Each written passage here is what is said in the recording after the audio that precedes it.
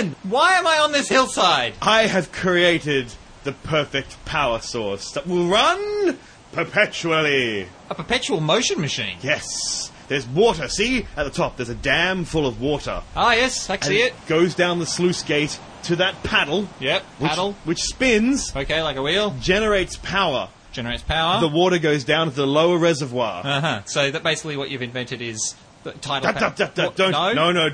Don't stop me now. It's a water wheel. It's from like the 1400s. And that's what makes it so simple Yeah. and brilliant. So the water down the bottom, we have to get the water back at the top. Yes. We pump the water up with a pump, electric pump, powered by the paddle wheel, all the way back to the top reservoir, which then flows down to the paddle wheel, generating more power. I see. The problem is you're going to have to put more power to run the pump than you get out of water coming through the paddle wheel. I know there's friction involved. I know I'm constantly losing power. I'm not an idiot. All right. So if you look over on the other hill, over there, Ah, yes, I see. same machine, two different reservoirs. The water goes down that reservoir onto the paddle wheel to the lower reservoir, generating power to a pump, takes it back up to the top. That power we pass over to this machine, powering it. So this machine is now constantly being repowered. All the extra power from this machine is then passed to that machine. That is brilliant! I know! All my concerns are allayed! Gregoire and Dan Beeston are smart enough to know better.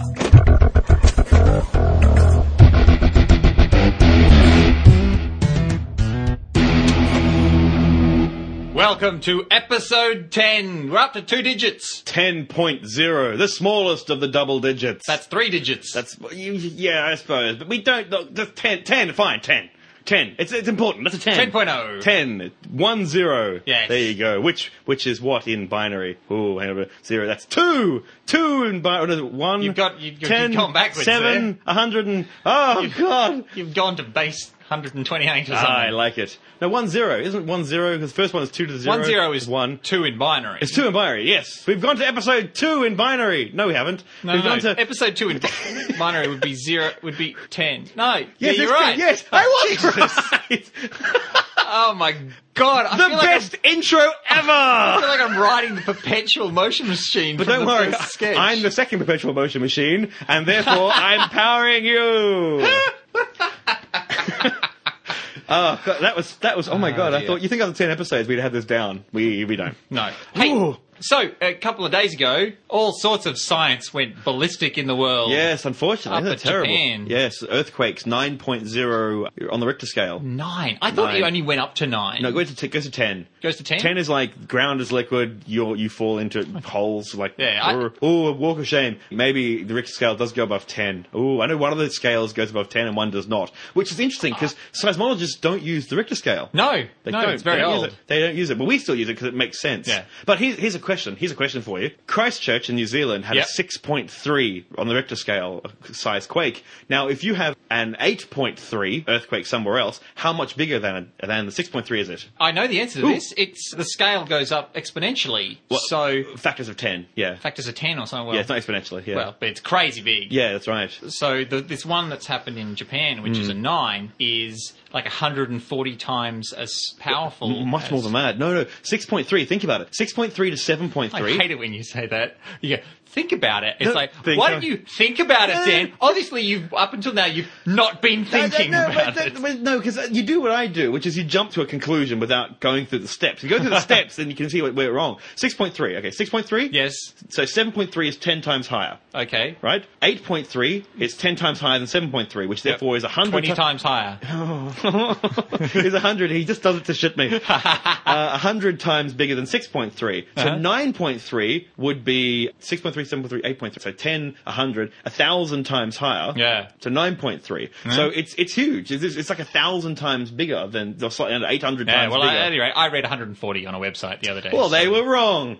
So, but it'd have to be on a curve, wouldn't it? If you were 6 and Yes. then you went up to 8, then that would go up 100-fold. Yes. And if you were 6.5 and went up to 8.5, that would go Yes. up 100-fold. Yes. But if you went from 6.5 to 7, that wouldn't go up 5-fold? No, 6.5 no, it to wouldn't. 8, You- you wouldn't go up. This is a very confusing statistics thing. Ring in statistics and tell us why we're wrong. But if you think, once again, think about it. 6.3 to 7.3 is 10. 7.3 to 8.3 is 100. If it went to 9.3, it'd be 1,000. So it's not 1,000 times higher. It was only to 9. From what I was looking on the news to back me up on this, it was actually 800 times bigger. Which, when you think about it, I've got to stop saying that now. I say it all the time. When you think, I got to think about thinking about it. It's about 800 times. Anyway, it's huge. When you see the video footage of Japan's earthquake, it's a terrible tragedy. The one that shocked me, not the wave. I sort of seen tsunamis before in 2004, the Indonesian ones. Yeah. And that was sort of, I've got used to tsunamis, what they look like. What really amazed me and horrified me was video footage, people standing on the ground in the cities watching their skyscrapers sway. And I don't mean a little bit, I mean like just back and forth, this terrible swaying. Which would be terrifying to be in a city where suddenly the 50-story building next to you, it decides to move. Snap. It just goes somewhere. Yeah, I don't know if they fell down, but because they're designed to survive earthquakes. Amazing But construction. just unbelievable. It's this tragedy, terrible tragedy. Shocking. One odd thing, though, that I saw come out of it is that on Facebook, the social networking paradigm, the Frog Princess has noticed a couple of people saying, "Oh, we've got to pray for the people in Japan." Yeah, oh, yeah. Which is pretty standard in this Yeah, sort of thing. that's- yeah. But someone said, and this has happened a couple of times, please pray for the people in Japan, even if you don't believe in God. And this breaks my brain. What? Yes. Because there's this implication. Okay, you don't believe in God, but pray anyway. Because if he hears your prayer, this omnipotent deity, Yeah. he'll be tricked. But it's a degenerate form of Pascal's wager, which is the idea that even if you don't believe in God, you might as well say you do. Hedge your bets. Because when you go to heaven, you've tricked God into getting into heaven. He's so dumb. He's so dumb. This is the same thing. Even if you don't believe in God, pray, because God will collect up the little balls of prayer energy and use them to stop the earthquake horror. But the thing is, if you do believe in God, then he's the one who just totaled a big chunk of the coastline of Japan. Or the very little, or the very least, let it happen. Yeah. That's the two choices you've got. Either it, he, she, it, the three, whatever, the Godhead, Yeah. either made it happen or let it happen. Yeah. You have the two choices you have in life. You can't say, because otherwise you're omnipotent, powerful God. It's not omnipotent, powerful. If it couldn't be stopped, that meant your God is not all powerful. Therefore, you have a whole different, ooh dear, big problems. Big problems. But yeah, anyway, we're not here to discuss people's faiths. That's pretty weird, though. I must admit, to say pray anyway. I also think that fits into the concept of, I heard someone say to me, well, atheists actually believe in God, really. Deep down inside, we actually believe in God. No. We just hide behind the fact that we say we don't because we want to be cool or accepted in society or whatever it is that what being an atheist... I didn't realise being an atheist meant I was accepted into society. That's very exciting. I'm looking forward to that. You're just doing it to run with the crowd, because nothing makes me laugh more than when Christians try and make them sound like the hard done by minority. Oh, yeah, We're yeah. hard done by. We only have people in all levels of government controlling all aspects of your life. You wouldn't understand our white boy pain. It's like it frustrates me. You damn atheists. We're the minorities. We're still, Romans used to have Christians eaten in the Colosseum. Actually, no, they did. That never actually happened. But even if it did, you go, that was 2,000 years ago. You run the world. You won. You won the game. And now we're changing it. Yeah. Ooh, that sounds very bitter. Angry. Angry. Yeah, welcome Anyway. to my side. But talking about earthquakes, Yes. so a thing that annoyed me very, very, very much was an astrologer. It's going to go well here. I'm not even going to say his name because I don't want to give him any more credence beyond Yeah. a stupid theory, which he was saying that on the 18th of this month, there is going, if you listen to this as just passed, there's going to be a supermoon, which means I imagine the man in the moon taking off giant spectacles and getting into a phone box. it would have to be bigger than the moon. That's crazy. And the supermoon is when the moon gets closer to the Earth than it's a slightly elliptical orbit. So this is the perigee. Yes, it's the closest approach to the Earth. And he's saying that's what earthquakes are formed. That's what 2004 earthquake and tsunami. That's what this one is. And it's been totally proven incorrect. Yeah. It's one of those things. It's bunkum. Yeah. Total bunkum. But he's pushing it, going, oh look, I said on the 18th the moon was going to be closer to cause earthquakes. Look at this earthquake. It happened on the 12th. Therefore, it happened. You go, that's 7 days days earlier, 6 to 7 days earlier. The moon is not. It's only a 4-week cycle. So 2 weeks in, it's far away, and 2 weeks it's close. So it's halfway. It's halfway between. What you're trying to say is nowhere near as close as it's been the 3 weeks before that, and then 4 weeks before that, and 4 weeks before that. It's just one of those. It's one of those. The earthquakes were anticipating it getting at its closest. Obviously, it's getting as it gets close enough. Now, this stuff really frustrates me. I remember when I was young and beautiful, a girl I really, really liked came and she was really, really upset, and she knew that I liked science, and she said, "Oh, I've heard about this conjunction of 7 planets, conjunction, and we're going to line up." And my boyfriend, she had a boyfriend. My boyfriend told me that all the planets are going to line up and the gravity's going to tear us apart. And she was really worried. He wasn't just, by the way, we're and you were sitting there going, "Tear you guys apart, huh?" That could work for. That's what I see what you're getting at. Yes. I had to kind of explain that this doesn't make. It's such a small difference. It doesn't matter. Yes, there will be. Everything has gravitational force and everything else in the universe, but planets lining up in a line doesn't make jack crap difference for tearing our planet asunder. It happens quite often. The moon and the Earth. Most of our tides come from the moon, but a quarter of our tides come from the sun. So all this concept of we're going to get ripped to pieces. I mean, I didn't understand how the tides worked at one point in such a way that I figured that if magic, the moon, isn't it? If the moon just vanished, I figured that the ocean would just go flat pretty much immediately. Like the moon was tugging away at that. Well, it is. But it's not, because it's feeding in a little bit of energy just to keep the swell up. I mean, the tides, that energy is a wave that goes around the Earth. Yes, but friction would stop it pretty quickly. It would slow down, but the very thing quickly. Is, if you stopped the tides and then put the sun and the moon in there, it would take a while for those tides to actually hit those waves. I don't know if that's right. It's not just pulling the energy up. It's like I'm going to have to argue that point, because the Earth that we're standing on, the actual ground, goes up by a meter during when the moon goes round. The whole the planet's surface actually deforms. But when you compare a meter to the diameter of the Earth, 6,000 kilometers or so, I think. That's about right. So when you compare 6,000 kilometers to 1 meter, it's a tiny percentage. Yeah. But the actual ground we're standing on is being that's dirt and everything going up and down. The whole planet lifts as the moon goes around. Yeah. That's why the water moves even more, because water is liquid and it does further. I know what you're saying. Yes, it's energy imparted into a system. But if you took away the moon, we still have tides, because the sun would still give us our tides. We have about a quarter the size of our tides. But if you got rid of both of those gravitational forces, just click gone, and you let it all settle, and then you activated them again, it would take a while for the tides to get as large as they would like to power up again. I'm going to a whirlpool in a round yes, pool. it would, but the moon is tugging quite hard on the surface of the Earth. It's pretty close. It's a quarter the size of our Earth. It's a massive moon compared to all the other planets, and it's pretty damn close. It hangs in the side like a baleful eye. Haven't you seen it? It watches me. Do weights change when Yes. So if you had like a 1 ton weight and you measured it when the moon was above it, then it would be lighter by a substantial amount. Not a substantial amount, but it would be lighter, yes. The gravity of the moon would be pulling, if it was above you... It seems to be pulling a lot of weight of water up. It is. Yeah, it is. But yes, it is. It's pulling it up as it goes. But you're not substantially different. I don't know how I'm going to look into this. We should. But it is actually pulling. It's a very big, powerful system. But supermoon, don't panic, ladies and gentlemen. It passed anyway. Don't listen to this astrologer lunatic. It's not true. Don't take my word for it. I'm just some guy. There's a very clever man called Phil Plait, who's an astronomer and very clever gentleman, and he has written many, many articles about this on the Discovery blog. I'll send the link to the notes, and you go read that and pass it on to everyone you know and go, supermoon is a rubbish theory. Because let's face it, the big point, once again, I was like, follow the money. Follow the money is my all skeptic stuff. Follow the money. If seismologists and geologists could simply correlate the moon as the driving force of earthquakes,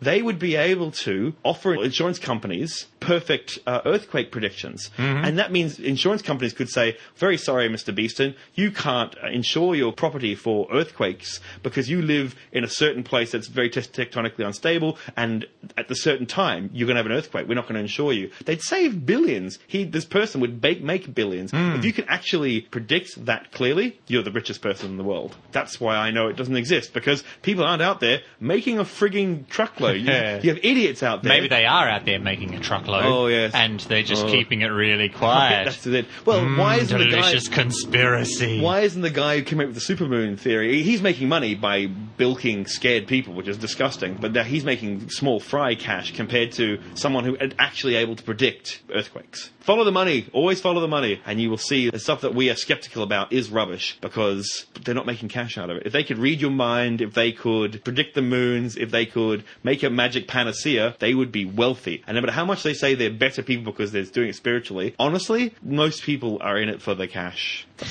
that cynical? I don't know. It is a little bit cynical. And also true. Very excited. Very, very excited. Me too. I'm always very excited. About what? I have an interview. What? A brilliant interview with a brilliant man. What? A gentleman by the name of Philip Escoffi. But what? He's a magician, and he's a skeptic, and he's a con man, and he's a mentalist, and it's great. I'm sure it is. Welcome, Mr. Philip Escoffi, to Smart Enough to Know Better, here in the Smart Enough to Know Better comedy blimp, high above lovely Adelaide, Australia. I'm slightly vertigoed. I know, it's a monumentous machine that we have bought with our... Are we in the gondola? Yes, of course. Where else would we? I wouldn't let you in the balloon, would we? No, That's where the gas is. Yes. And we're too poor to afford helium. Yes. So it's all hydrogen up there. Put this out then. Thanks for going with me on that. That's good. That makes it sound a lot more presentable and I like rich. to put my interviewer at ease. Excellent. So, Mr. Escoffi, Mr. Philip Escoffi. Philip, please. Yes. Yes. I'm going to preen for a moment. I can now call him Philip. Philip, for the listeners who maybe don't know who you are you? Why am I even bothering talking to you? That was my first question. I'm nobody.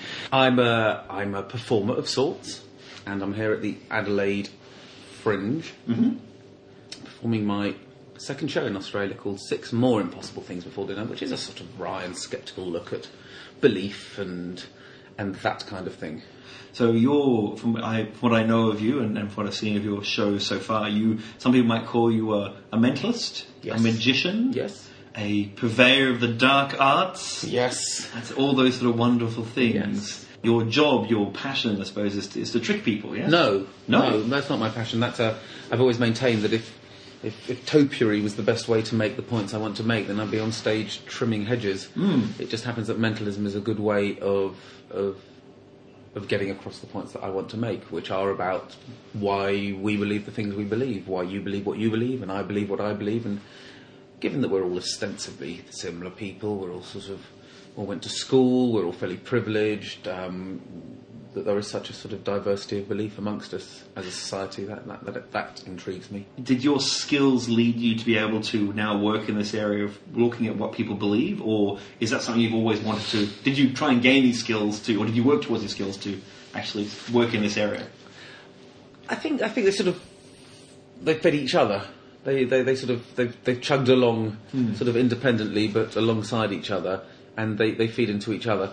As I get older, certainly my desire to get on stage and show off, in effect, gets less and less. Oh, okay. It's less and less. Yes, absolutely. I co-wrote and directed a show at Edinburgh this year for the first time, and loved that process. So you weren't actually... I wasn't performing. Not performing at all, No. right, I see. It was a show about a spirit medium.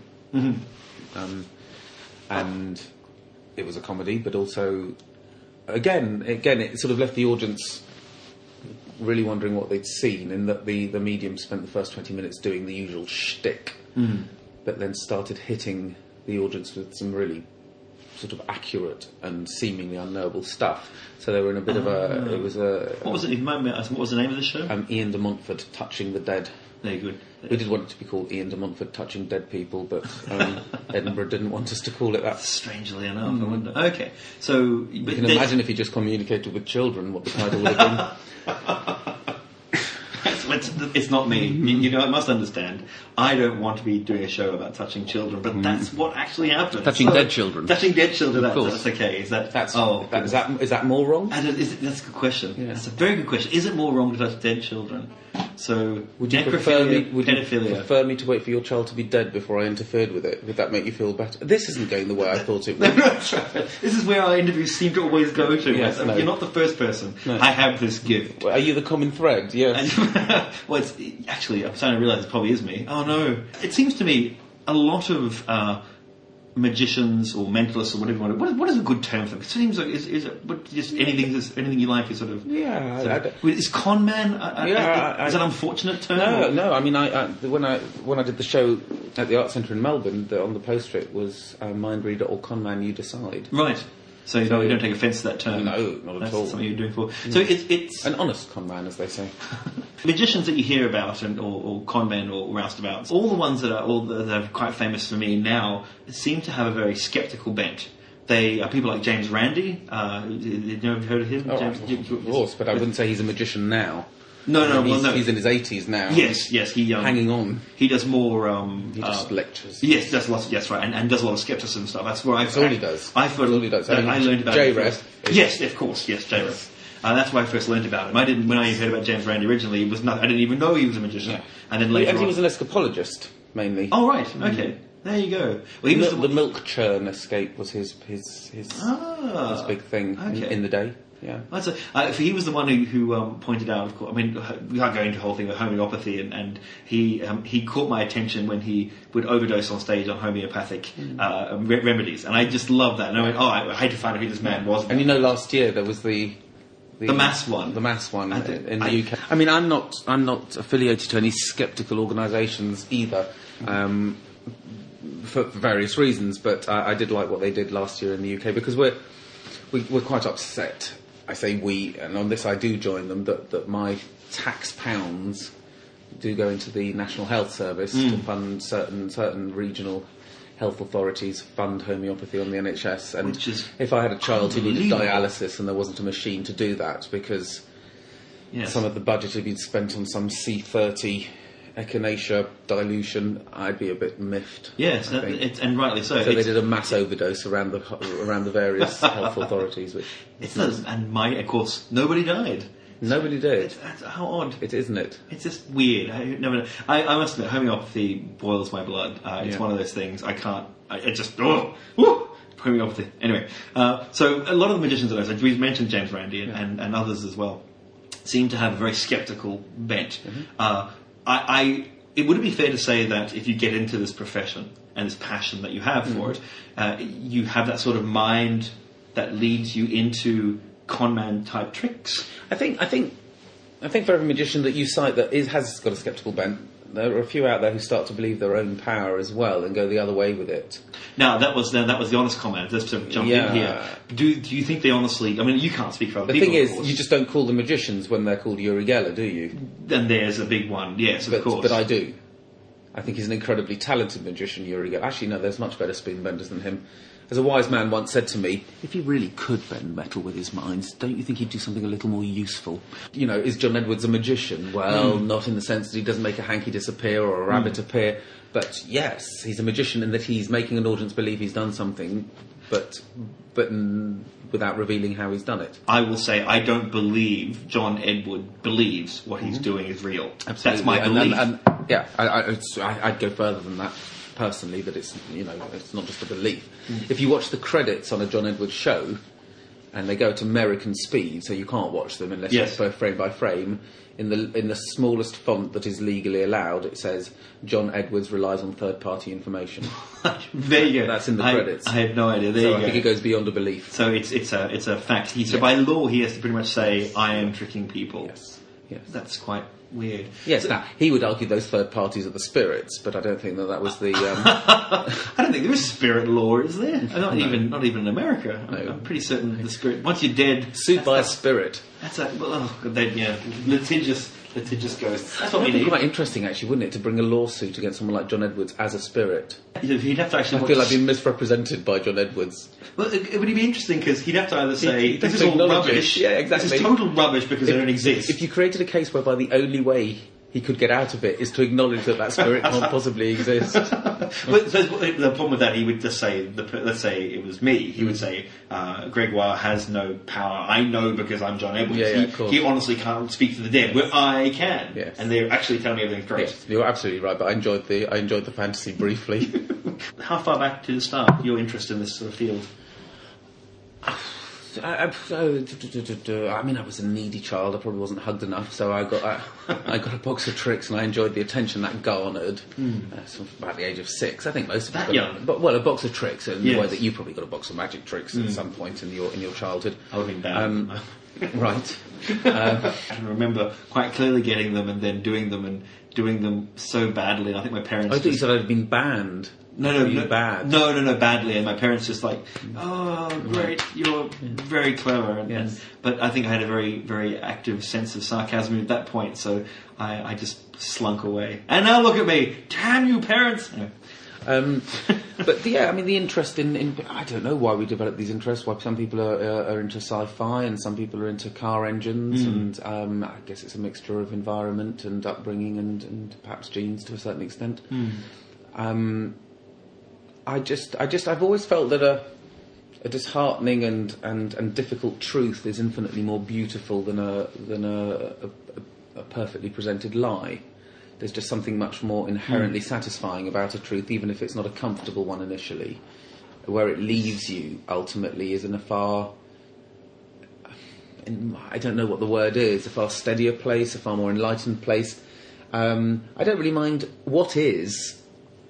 Just as long as it's true. So I personally find it. I'm a skeptic. I'm an atheist, and I say it on the podcast a lot. I'm an atheist. It took me a long time to say that, by the way. That's something. Jonathan Miller made a lovely point, the famous academic in the UK. He said, I do rather resent the term atheist. I mean, after all, we don't have a special word for people who don't believe in fairies, do we?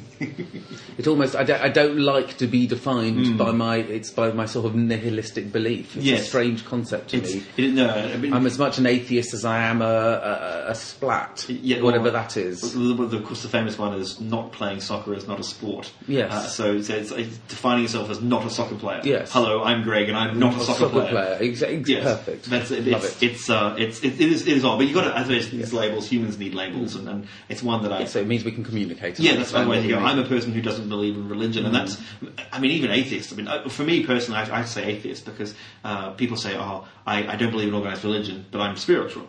And you start going, it's these shades of grey make it very difficult. So where the hell, like nuns, like not nuns as in people in wimples, as in if you take a census of religions in the country, you can tick none. Yeah. And but none is a very wide word. Like I don't like the Pope. Yes, none. absolutely. Or I don't believe in God. None. Yes. You know, it's big. Did the whole Jedi thing make its way over here in the census? It did it in Australia. Yes, that was a couple of years ago. But sorry, I'm from London, by the way, dear listeners. They'll know who you are. No, will they? Hell. This is water being poured. It's not ectoplasm. Shh, don't ruin the magic. Well, that's millions of dollars of special effects. With the Jedis especially, I know this is... My mother told me, because she worked for the Census Department at the time, and because lots of people ran around going, write down Jedi, it's very important you write down Jedi. We'll stuff up the government. And my mother just said, well, when they came in, what we did was just went, none. Or rejected it. Like, so it meant no difference. It didn't, even though the people were doing it in Australia anyway. Apocryphally, the idea is that Jedi then became accepted as to be accepted as a religion. Yeah, and it was total bollocks. Didn't happen. Yes. Not in Australia anyway. So paganism has just been now given the full rights of a religion in the UK in the last year, which is interesting. Oh, okay. So we have to. I think in Australia it has been for a while.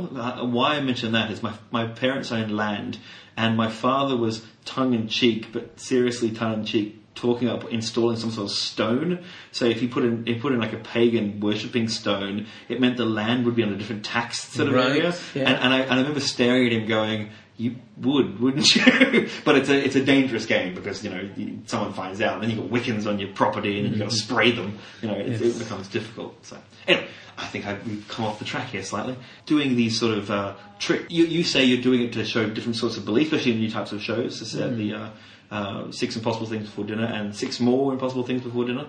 Is there a danger by showing off these abilities that you have, these practiced abilities that you have, and then hiding them in belief and not belief, that you may give people the idea that this actually exists. For those that want to believe, I'm giving them fuel. Because I'm sorry, just to break inside. Because I've watched your show, the latest one, the six more impossible things before dinner, and I can't work them out.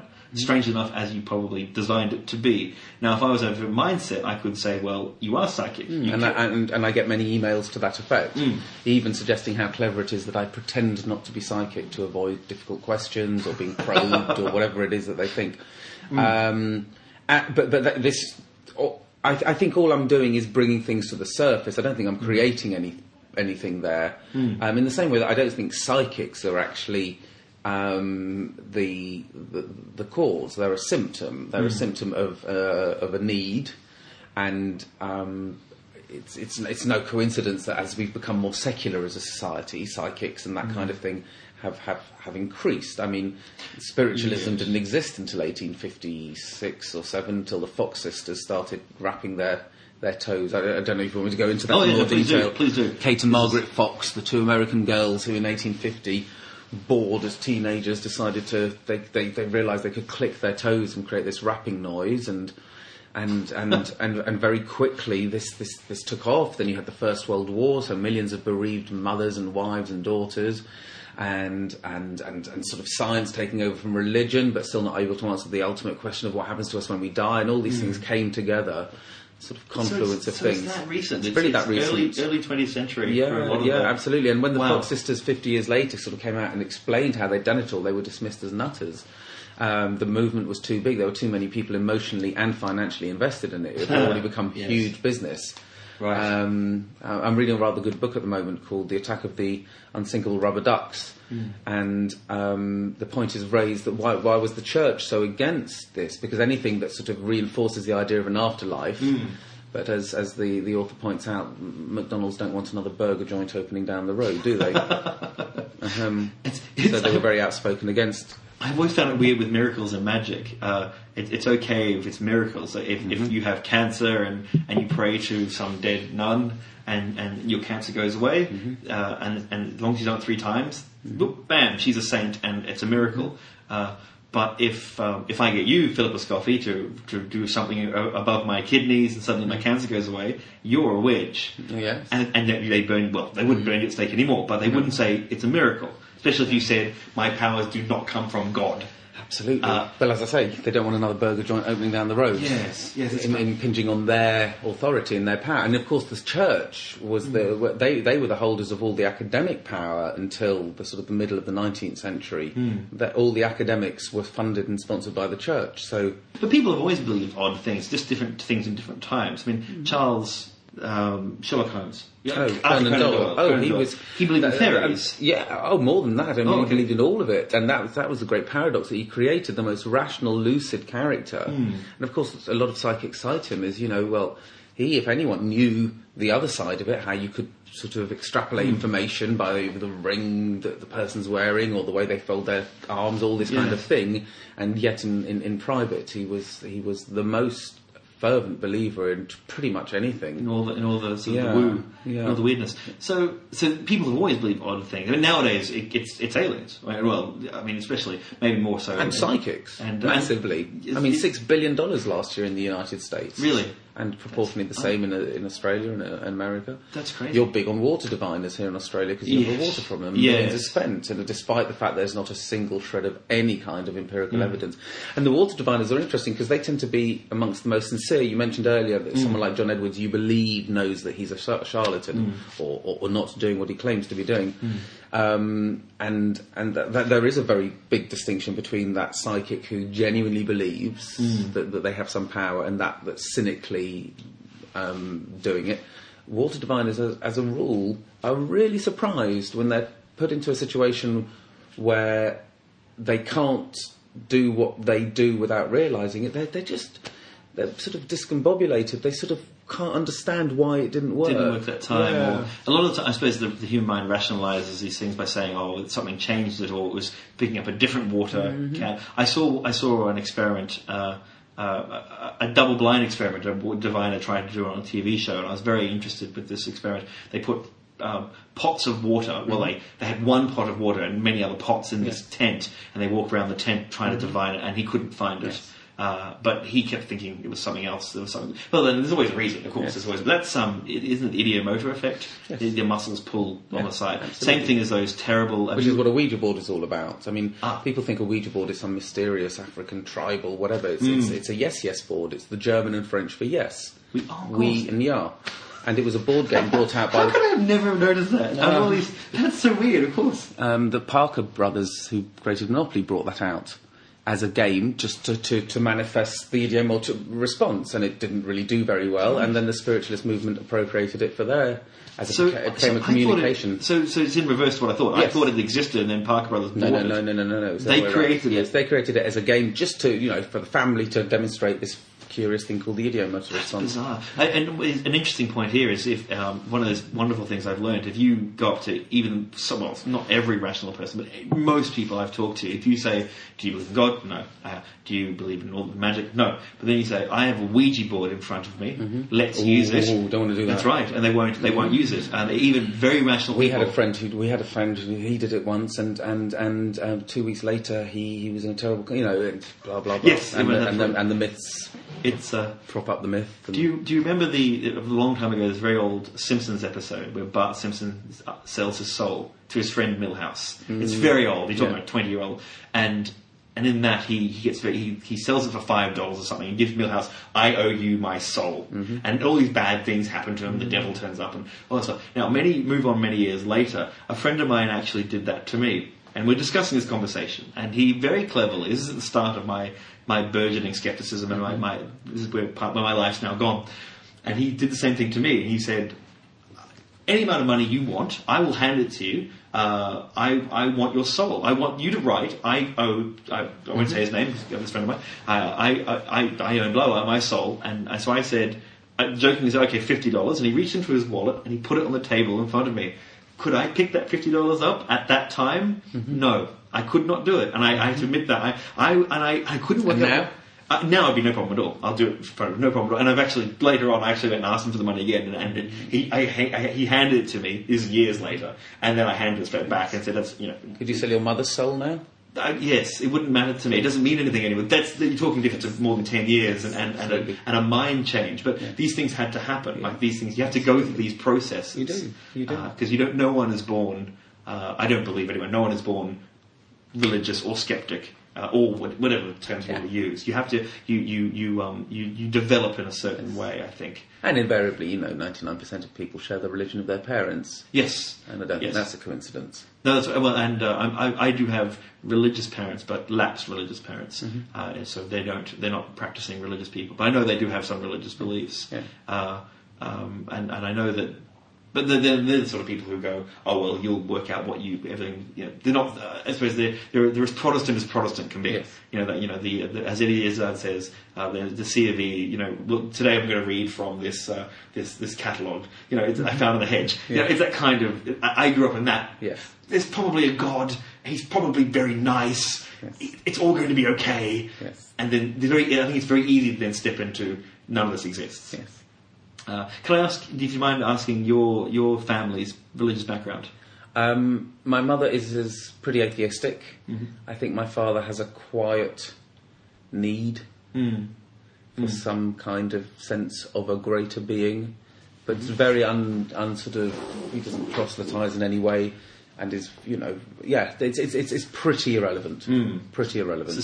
So we come from a similar basis there. Really. Okay. And my mother always kept her sort of atheism though pretty tacit. I wasn't aware of it until fairly recently, actually. Okay. I suppose a woman yes, but you can see why though. It makes more sense. I just think, in the same way that she kept her fear of spiders from me, she just didn't want to sort of condition me in any way by her beliefs, which I admire her hugely for. That's quite interesting, I suppose. Okay, that's weird. So you never really had a very strong religious background then? Although I was a choir boy and school assemblies in a sort of C of E school, and so I know the hymns. And there's a lovely choir, and I'm going to slightly butcher it, but it's if it was just down to the music in the buildings, we'd all be religious. But luckily, there are vicars there to redress the imbalance. There's nothing nicer than a church and a hymn. It's beautiful. It's lovely. It is. Tim Minchin does a song about Christmas. How he loves Christmas. In fact, we did it we put it on for our Christmas episode, and it's a very good point. Is the songs are beautiful and what they're saying is a bit dodgy, but I have to agree with that too. It's how can you not like art? I mean, let's face it, for most of human history, Western history, religion were the people who could afford to be the patrons of the arts. Yes. So of course we're all going to be religious. Yes, absolutely. But it doesn't mean it's... Yeah. Yes. You should break the art from the artist. Yes. So, I'm talking too much here. Good. From my very limited knowledge of mentalism, they try and say, I'm looking at your face, I'm looking into your eyes, and I'm picking up these certain things. Yes. Now, you can answer or not, it's up to you. But I don't believe that's what's happening. About that. I don't believe that's what's happening. You saw the show. There's very little to suggest I'm claiming that in my show. No. Sometimes you look at people, like in the one I saw tonight.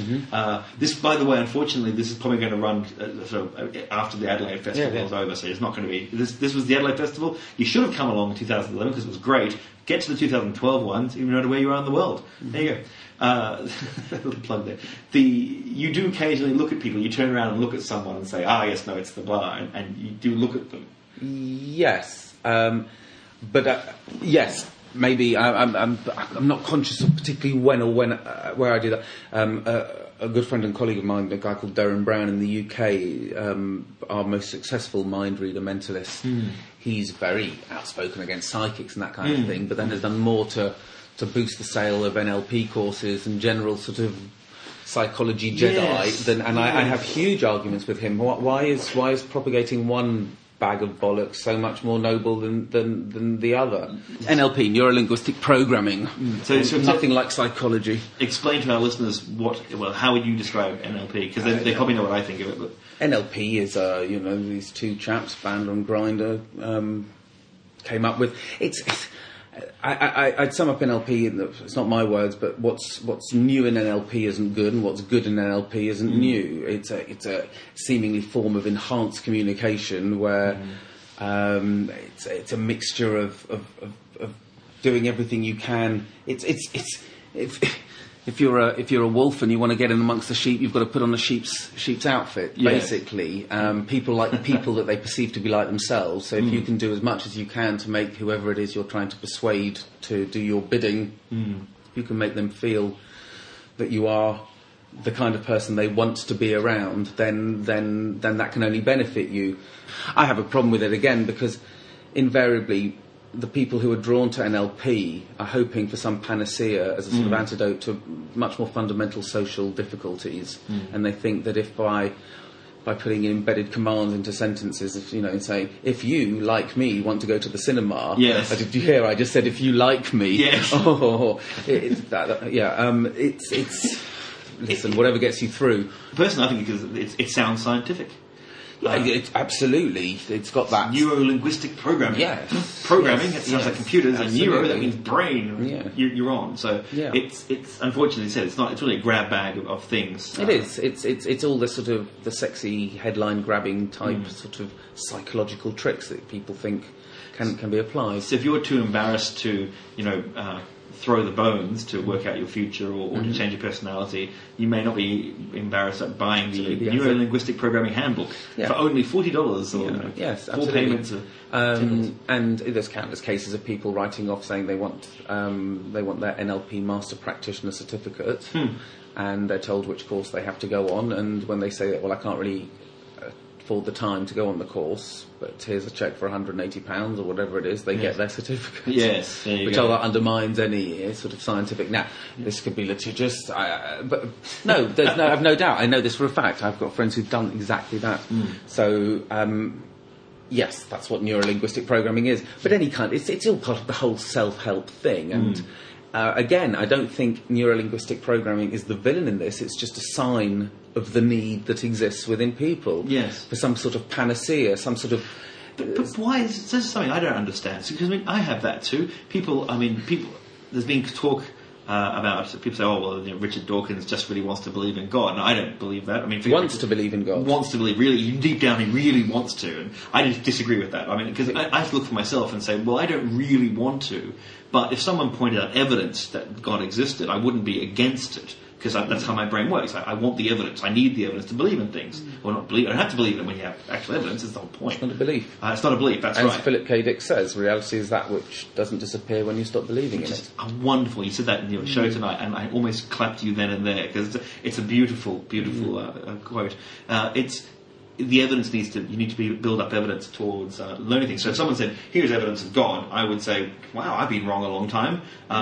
Whoops." But that's the difference between science-based but very person. happy to do that. Yes. That's the scientific method. I'd be shocked. Yes. People are very disparaging about science. Of course, there are bad practitioners of science. Of course there are. But the scientific method itself is a thing of beauty because what it says is, I postulate this.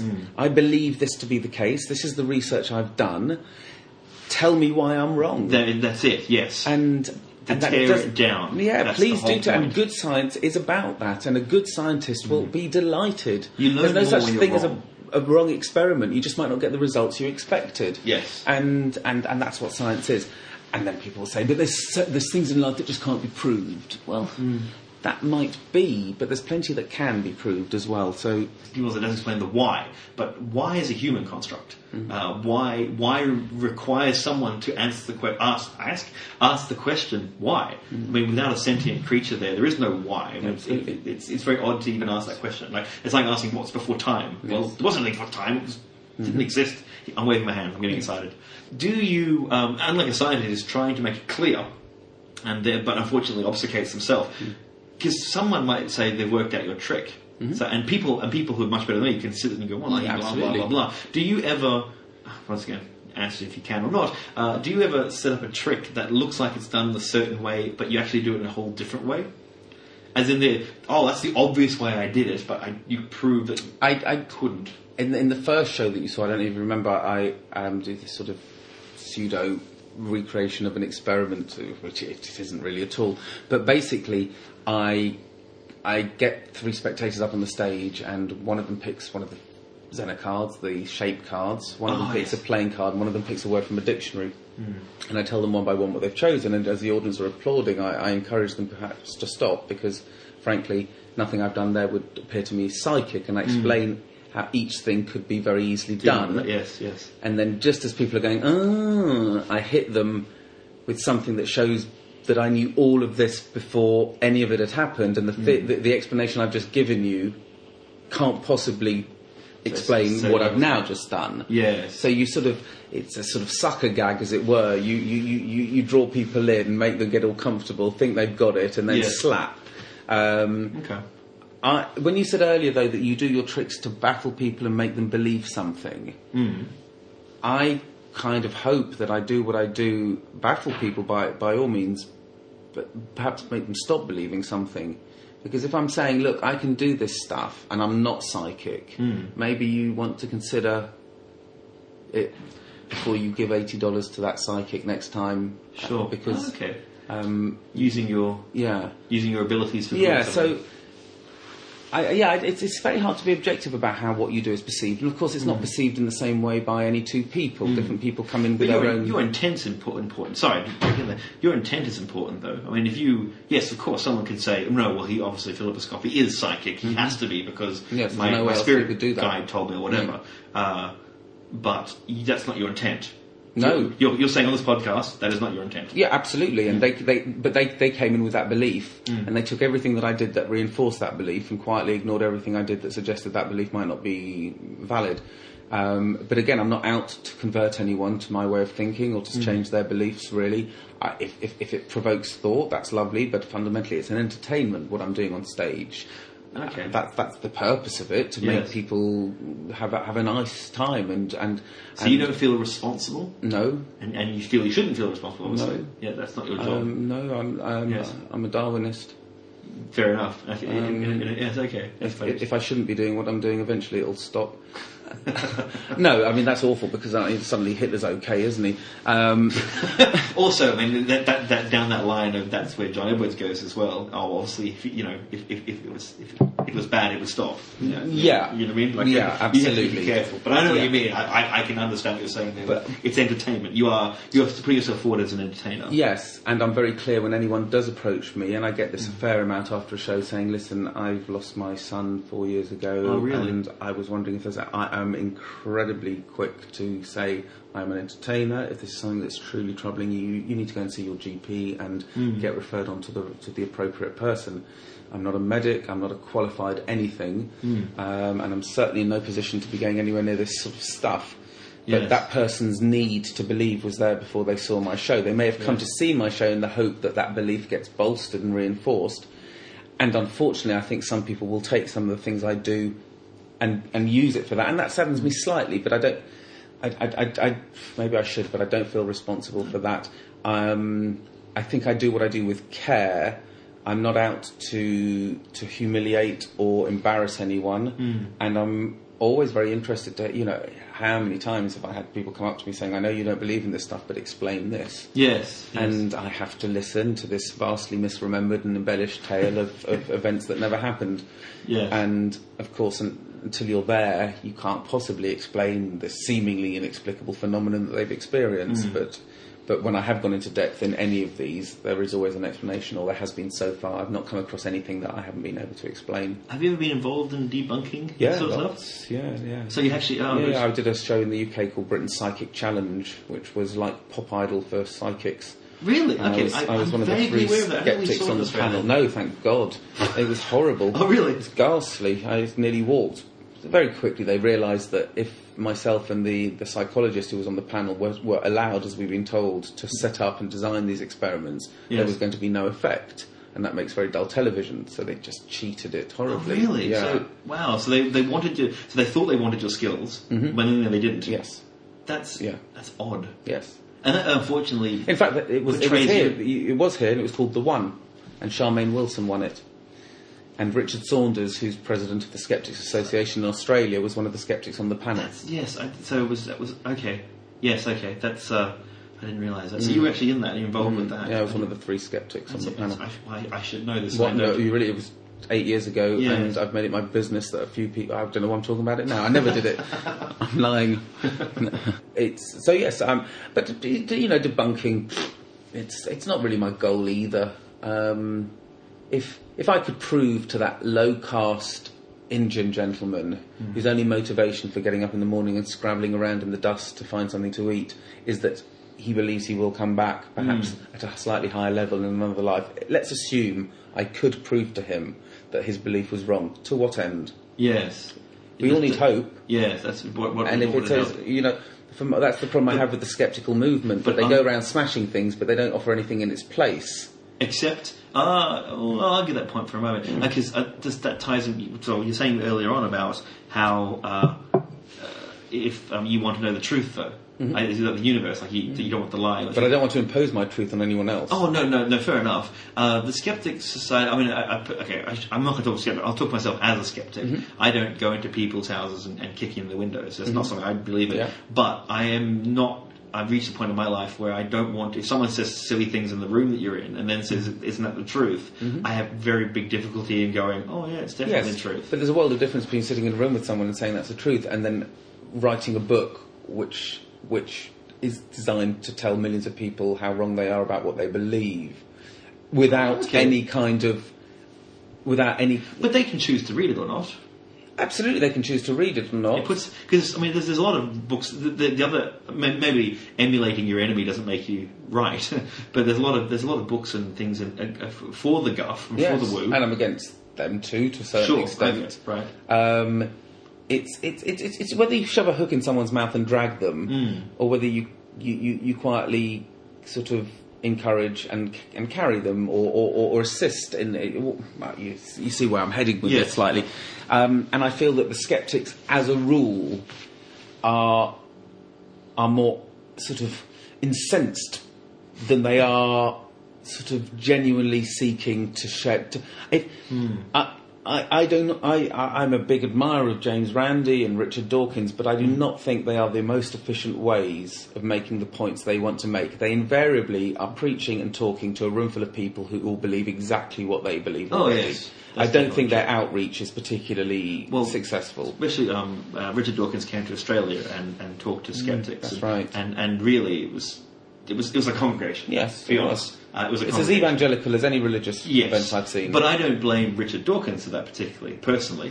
But people still say strident whether he pushes a point, and I kind of go, is he really that strident? I mean, No, I don't. It's not that he's people that- keep coming to his house and going, well, they invite him on shows and say, so tell us why you don't believe in God. And he explains, and they go, why are you daring to say this? He invited me to the show. Like, Yes, absolutely.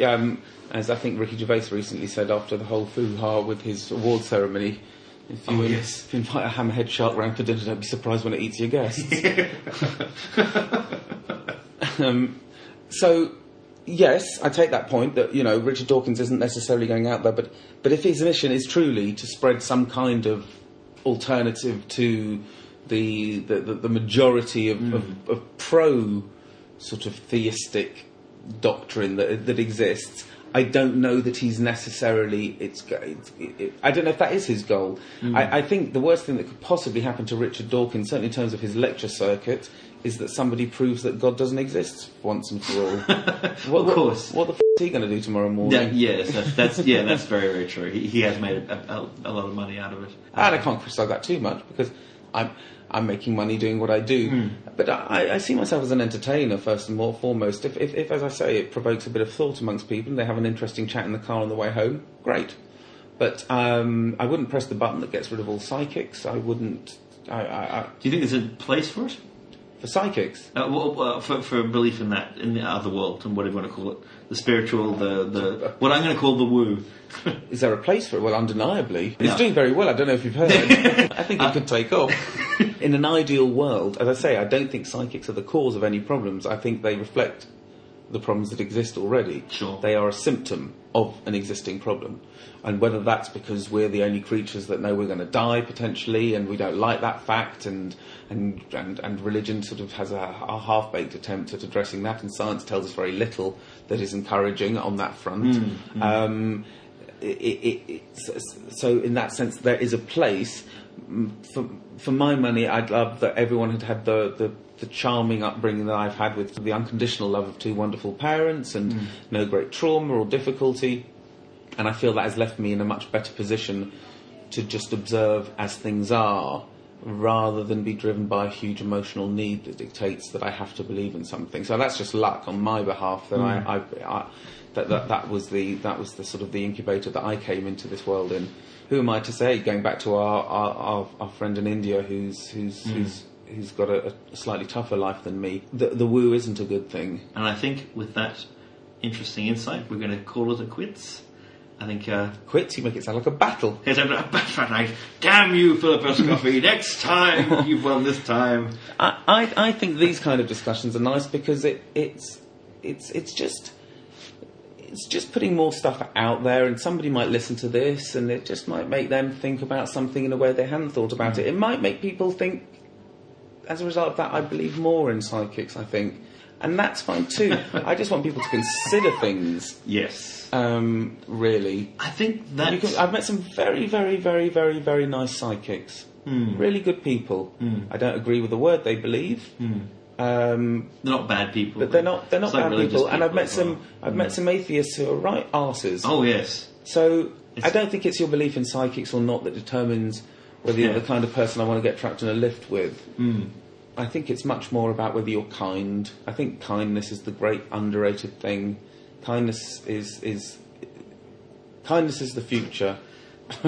I really do think that. Maybe some of the people that are going to see psychics, as a direct result of that, haven't gone out and kicked a cat or murdered someone or abused someone. Wouldn't it be great if that could be the case without them going to see somebody who believes in something that we both feel fairly sure doesn't exist? Yes. But isn't the far greater problem the one about whether they go and kick the cat or murdered someone than whether they believe in a red Father Christmas or a blue God? That's actually a very good point. And I'm going to ruin it by going, what you're saying is Bill and Ted be excellent to each other. Yeah, really do. You haven't ruined it. You've summed it up beautifully. And before I ruin it by doing it anymore, I haven't ruined it, ladies and gentlemen. There's one interview I didn't stuff up. Mr. Philip Escoffey, thank you very much. My pleasure, thank you. And God bless. God bless us all. You went and did another interview without me. But it's the last one I've done so far, ever. But it's a good interview. It was a good interview. It is very good. I really enjoyed that. Philip Escoffey is quite a talented performer. I really enjoyed his last show that I saw when he was up here in Brisbane. Queensland? Brisbane? I was like, wait, do we tell people where we are? Yes, we do. Yes. Yeah. We constantly say it. I liked his show when it was here in cyberspace.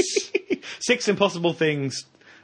And 6 more impossible things. And they're very good. If you get a chance to see him, he's sort of mainly focused in the UK area, but he comes to Australia quite often, and I'm assuming other places as well. But Philip Escoffey, look him up. The Grey Man, sometimes he calls himself as well. So you can sort of find him and be amazed and astounded. I love it when magicians, I love it, you find out these people are skeptics. They're excellent. They spend their whole life tricking people and doing things because they know how they've seen the man behind the curtain. Yes. And so they kind of like, well, this is all rubbish. And so they watch all this madness and go, can't, that's how you do that, that's how you do this. It's hard to fool a fooler, trick a trickster. Con Man? Connor Conman. That's a great name for a noir character. I'm Connor Conman, see? Connor, come in here. Or a Greek grocer. A couple of days! It's Dan Beeston from Smart Enough to Know Better, and I'm on location at the latest rocket launch from a new team who have big plans. Good morning, Victor. You must be very excited today. Yes, we have been working industriously for years now, and today it looks like, if the weather holds, we're going to have a great launch. This is great news. Now, it's quite rare for such a poorly funded team to be able to start their own space program. Are there any dangers involved for your team?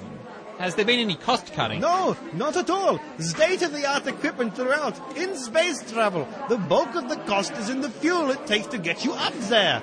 We've actually found a way to cut costs there with even better results. Really? And what's the secret? They're using homeopathic rocket fuel. Yes! You just get a droplet of traditional fuel and then you mix it with water. Then you take a droplet of that fuel and you mix it with water. Eventually, your mixture is only 1 part per million rocket fuel, but the water retains a memory of it. Does it? And it costs so very little to make yourself. I'm sure it does. Excuse me, the countdown's already started. Only seconds to go. Patching through. 5, 4, 3, 2, 1, 0. We have liftoff! I'm not sure that you do. Yes, look, it's working! I don't think it is. Of course it is! It's a proven science! I'm pretty sure that that's an over-exaggeration at best. Woo-hoo-hoo-hoo! There's not even any smoke. That's part of the process! Look, now there's water pouring out the bottom. I've lost it in the sun! It's still on the launch pad. Godspeed, gentlemen! This is ridiculous. Initiating decoupling, first stage. Now the water's spilled everywhere. Successful decoupling. It's forming a pond. Second stage boosters. A duck has landed on the pond. I've never felt so alive. Look, I'm going to take this interview and I'm going to dilute it down with a lot of non-airtime until everyone hears it. I'm going to be famous. Challenge time! The competition it grows ever more exciting. Here in episode 10, Excellent. We are both at 3 points. Dan Beeston. Are you sure? I thought you were on 2 and I was on 6. No, remember. 3 all. Over. I've got 2 more chances to get points and you've got 1. 2 more chances to get points. How's that possible? 12 weeks? No, this is episode 10. This is episode 10 and I'll have another crack in episode 12. Oh, right, counting this one. Yeah. Right, yes. So this is your 5th go. Yeah.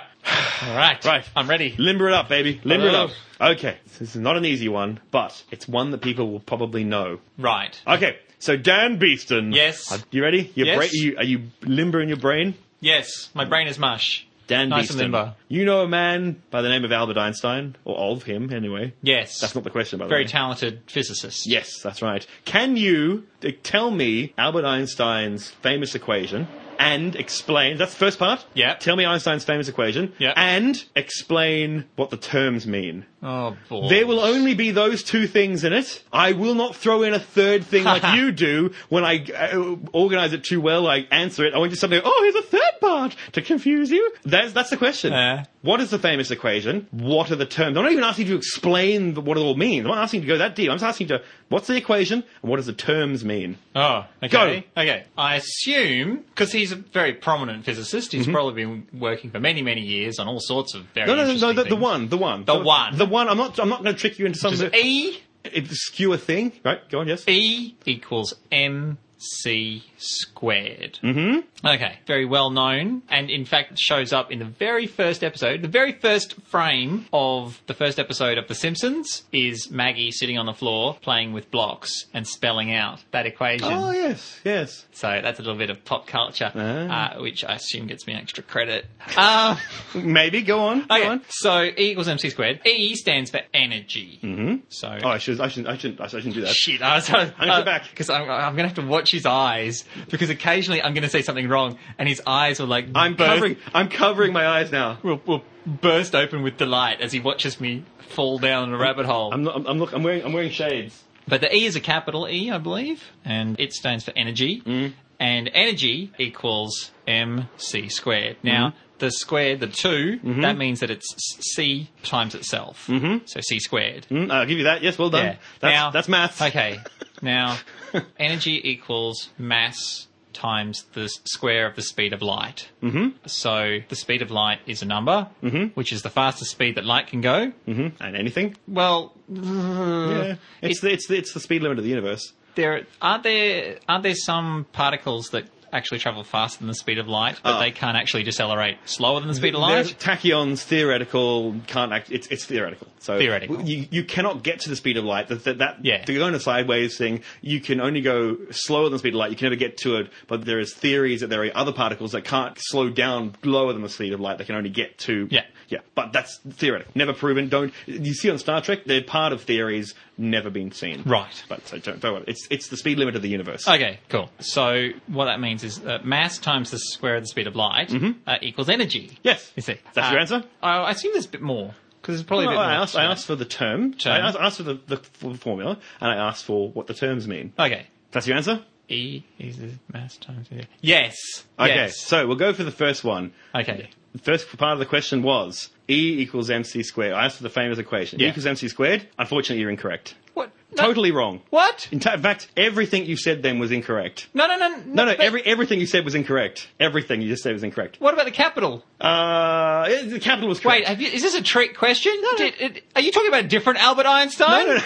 Albert Einstein the butcher. No, that's right. So if I go onto Wikipedia and I go to the Albert Einstein page and I go to the theory of relativity and the E equals MC squared, it's not going to be there. And let me tell you, the audience at the moment is screaming at me that I've gone insane, but they're wrong too. You're wrong, audience. Is this... So let me tell you. This is a Let trick. me tell you what the actual formula is. Okay, E squared equals M squared C to the 4 plus P squared C squared. That's the formula. Then what the is the E equals MC squared one? It's a simplified version of the actual formula. What? But does it work?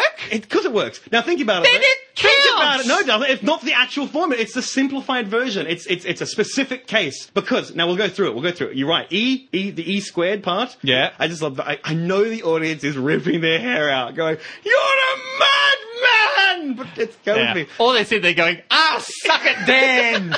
Finally his comeuppance!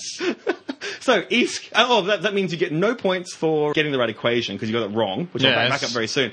And also you get no points for what all the terms mean because you only got half the terms. In fact, I'm going to take away a point because you got the entire formula wrong. I'm going to Wikipedia! And we're back from Wikipedia and the internet in general, so Dan, bow to my knowledge. If you remember how this began, we were using Wikipedia as the be-all, end-all of all information. No. To establish... That was just one of our wacky catch cries. No. To Wikipedia. No, that was what it was called. I didn't realise it was just called the challenge, not the Wikipedia. No, that the very first one. It was like, we're going to Wikipedia, where the information is. This is where the information is, Wikipedia. Really, is it? I found information all sorts of things. Surely, if there was more information that was more correct, someone would have updated it on Wikipedia. But unfortunately, people don't understand the equation that well. That's the problem. And now, apparently what Greg's done is he's gone and he's hired some actors to make up a whole new theory to account for momentum. I see. Okay, now, I want to go very quickly, because it's going to take ages, but I just want to very quickly run through that equation, what it means. So E squared, we know it's energy. Yeah. Energy squared equals mass squared, c to the 4. So it's mass times speed of light to the 4. Yep. Plus. So, at that point, it's exactly the same. As E equals mc squared. But squared. Which is squared. Yeah. But plus p squared, c squared. Now, p is momentum, mass times velocity. So that's the momentum of the object by the constant c again, c squared. Now, that's the important thing. Why it's important and why it's not just me hair picking is because, just go back to the one we think it is. People think E equals mc squared. Yes. Right? Just go to that one for a moment. That's fine. If you take my mass and you times it by the speed of light squared, then you get my your energy. My energy, the amount of intrinsic energy in my mass. Yeah. Because mass and energy are intertwined. Or not intertwined, they're interchangeable. They're the same thing. People sometimes say that mass is just frozen energy. Yeah. That's a way of looking at it. But let me give you an example, a very important example, which explains why the whole theory is very important, why I'm going to push to that theory. Because imagine a photon. A photon, you know what a photon is? Yes. It's a particle of light or a wave of light. It's a wavicle of light. Now, it doesn't have any mass, does it? There it is. There's the problem. It doesn't have mass. But it does have energy. So if you plug in 0 into E equals mc squared, so E equals 0 times c squared, what's the energy of a photon? Well, you can't multiply 0. You can. What? You can't divide by 0. You can multiply by 0. Yeah. So E equals 0 times c squared. What's E? 0. Exactly. So you're saying that a photon of light, the light coming from the lights right now into our eyes, you use that theory, what you're saying is it has 0 energy. Yes. If it has 0 energy, it doesn't exist. Who said that? Well, it doesn't exist. 0 energy. I can't see you. Because there's no... This is the only way that I'm going to... Is if I can prove that light doesn't exist. Suddenly, hysterical blindness. So Dan's he's a denialist. I deny the universe in any form. Anything. Oh no, you can touch it. I just can't see any photons there's or no anything. Electromagnetic radiation. There's no gluons. There's no any sort of messenger particles between anything. That is what I am saying on our scientific podcast. I see. But if we then go to the big equation, which is a little bit confusing, so you say E squared equals m squared c squared. So the mass is 0. Yep. So that goes to 0. It's the first pass. E squared equals 0 plus p squared c squared. But it gets a little bit confusing. It sounds odd, and you're probably going to scream and yell at me. Now, p, momentum, is mass times velocity, but it has no mass. But what's interesting is because light can't slow down slower than the speed of light, it's always speed of light, intrinsically, it always has momentum. Light always has momentum. So it's momentum squared plus c squared gives you the energy of a photon, even though it has 0 mass. That's important. Or the energy of anything moving. Or anything. I'm just talking about the photon. I'm trying to explain why it's important. It's not just hair picking to add those momentum. So you standing still has a different energy to you moving because you have kinetic energy, the energy of motion. That changes the equation of energy in the system. That's why E squared equals m squared c to the 4 plus p squared c squared is the actual formula, not E equals mc squared. Okay, so to sum up, E equals mc squared is only for objects at rest. The intrinsic energy in an object that's got momentum must also be considered, and that's what the rest of the equation does. And if you'd said E equals m 0 to the 0 squared c squared, m to the subscript 0, I would have had to have backed off. I would have gone, you've caught me out, because that would be mass, zero velocity mass. See, you shouldn't have to say 0. It's implied that it's 0. No, because you don't say it. That's what a 0 is. No. That's not true. Oh my goodness, you've just totally recanted hundreds of years of mathematics that the good Arabs discovered, like the Arabic numerals, the number 0. Yes, they discovered that's like, for a long time. Europe said didn't even. Oh yeah, like the number 0 is so important. So I am going to be nice. Now, let's remember, this is Wikipedia, which is where we've been going. Okay. That's the end result. Therefore, you watch your little YouTube video with your actors telling me about this momentum rubbish. And the fact that light works. But explaining how light works. They don't even mention that on Wikipedia. It's true. They really should. Wikipedia should be updated. We should quickly get a summon and Let's update call them and get them to update You it. just update it yourself. You can update. What? You can update. What? Wikipedia. This is madness. I was going to give you -1 because you technically failed the whole thing quite horrifically. I mean, really, you really dropped the ball. I mean, really, like, oh my god, it was kind of like watching a horse break a leg and like struggle like across a desert. It was terrible. He's saving all this up. He's looking at me. Yeah. He's saving it all up for the. See, I've just got this idea for next time, and I'm like, oh, that's far too hard. No one would ever get that. And now it's back in my list. So I'm going because you said that, and I'm scared. I'm going to say 0 points. 0 points. Not -1 points, which I could really give you, but I think it'd be a bit rude to say something you didn't know, maybe if you thought about it. You see, if it had appeared on Wikipedia, I would have happily accepted -1. Right. But the fact that it's not even on there... Yeah, but it should be. It should be. Yes. And to be honest, it's not in high school physics textbooks, and it's not in basic university physics textbooks either. It's something that I've had to learn by myself later, much later than my from training. A single YouTube video. No, not from filled with actors. Not... That's just the one I showed you to show it to you. So, because it's easy, it's got light, it's got movement. You can see the nice people talking. You love people moving and talking. It's what you're about. I do love people moving and talking. So I like anything moving and talking. Little bears. So there you go. 0 points for you, Dan. We're still 3-3. 3-3. One opportunity each to continue on.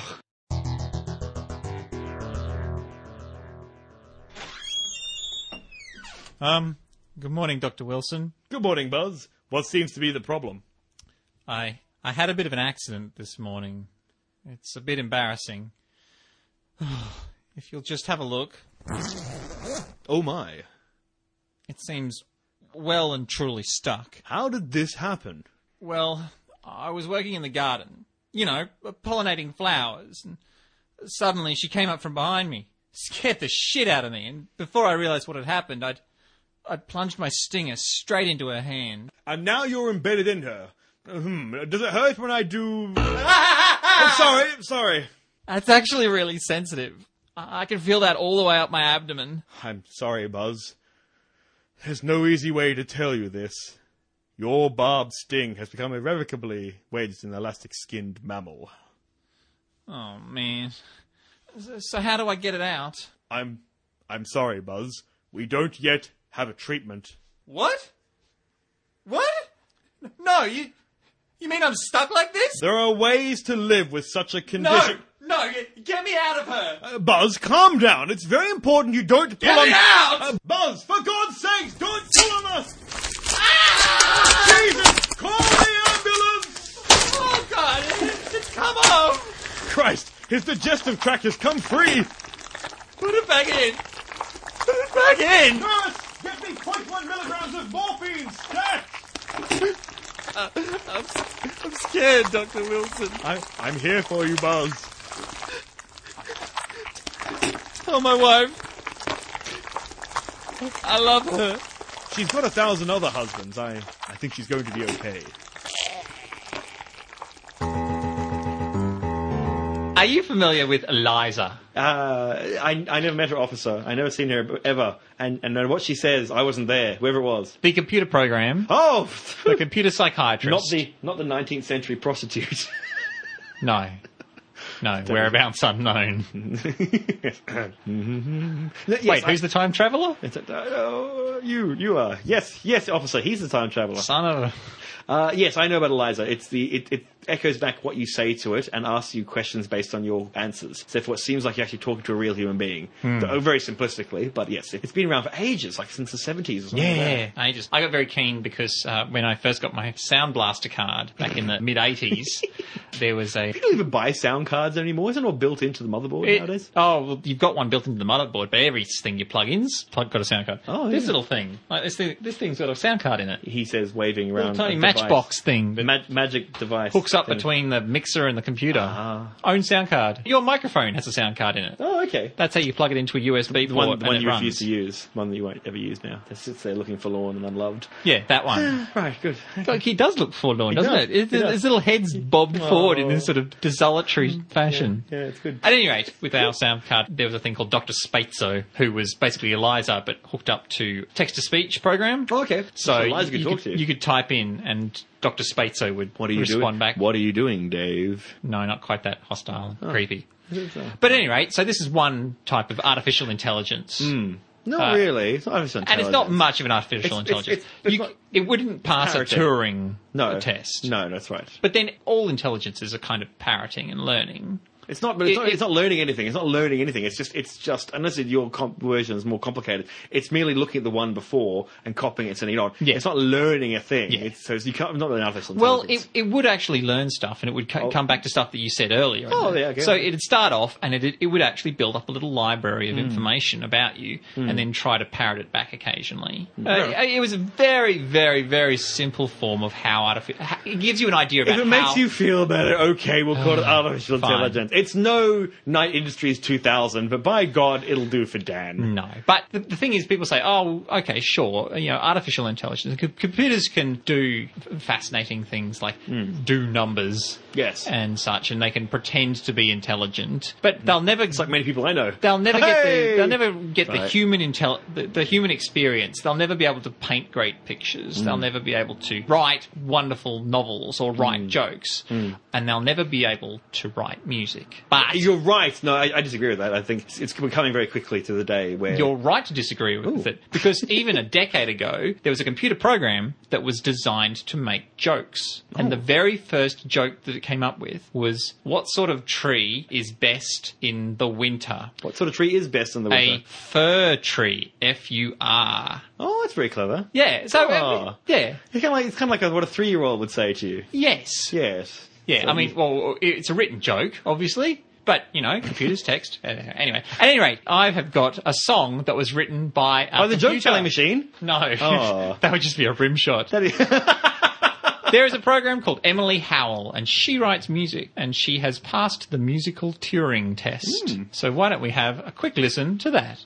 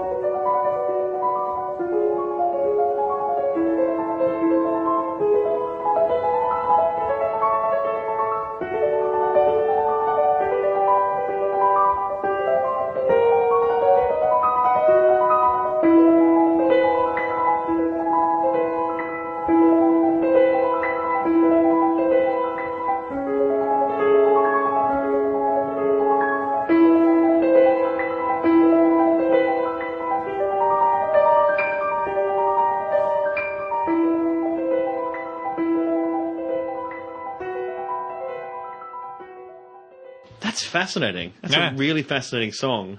You know why I find it really fascinating? Why is that? It sounds like it's written by a computer. Yeah, it does. It follows patterns Yeah. that build and build, but at no point is there a denouement or surprise. Like, bam, you go, oh my god, you get caught out by, and look, I'm not trying to put it down, like, haters gotta hate. But there's something, if you just played it to me where I said it was played by a machine, I would not have guessed that. Yeah. Definitely not. But I would have guessed it was composed by someone who wasn't very proficient at composing, because it was quite simplistic. Yeah. You had a simplistic, and then you had that ding, ding, ding, ding, and that was simplistic to me. There's a pattern going round and around and around.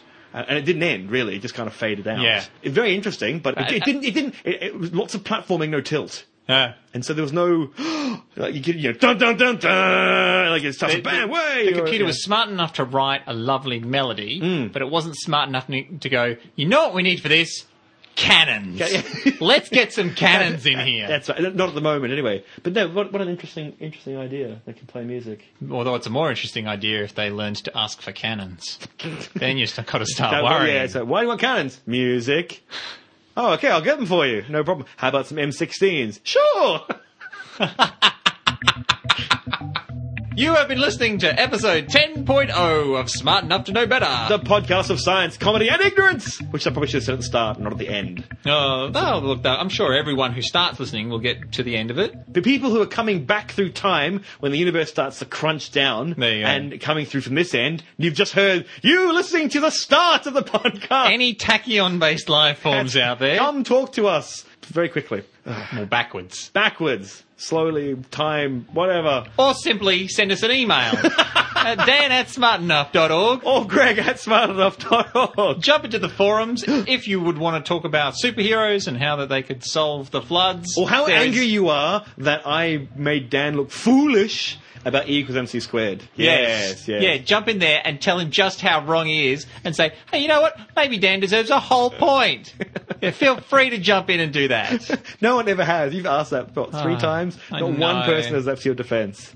I You're the know. pariah of Smart Enough to Know Better. Is there anything more to say? Everyone have a brilliant life! Jeez, that sounds penultimate. Oh, wait, I see you mean. No, it's not over! Oh, God. See you in 2 weeks.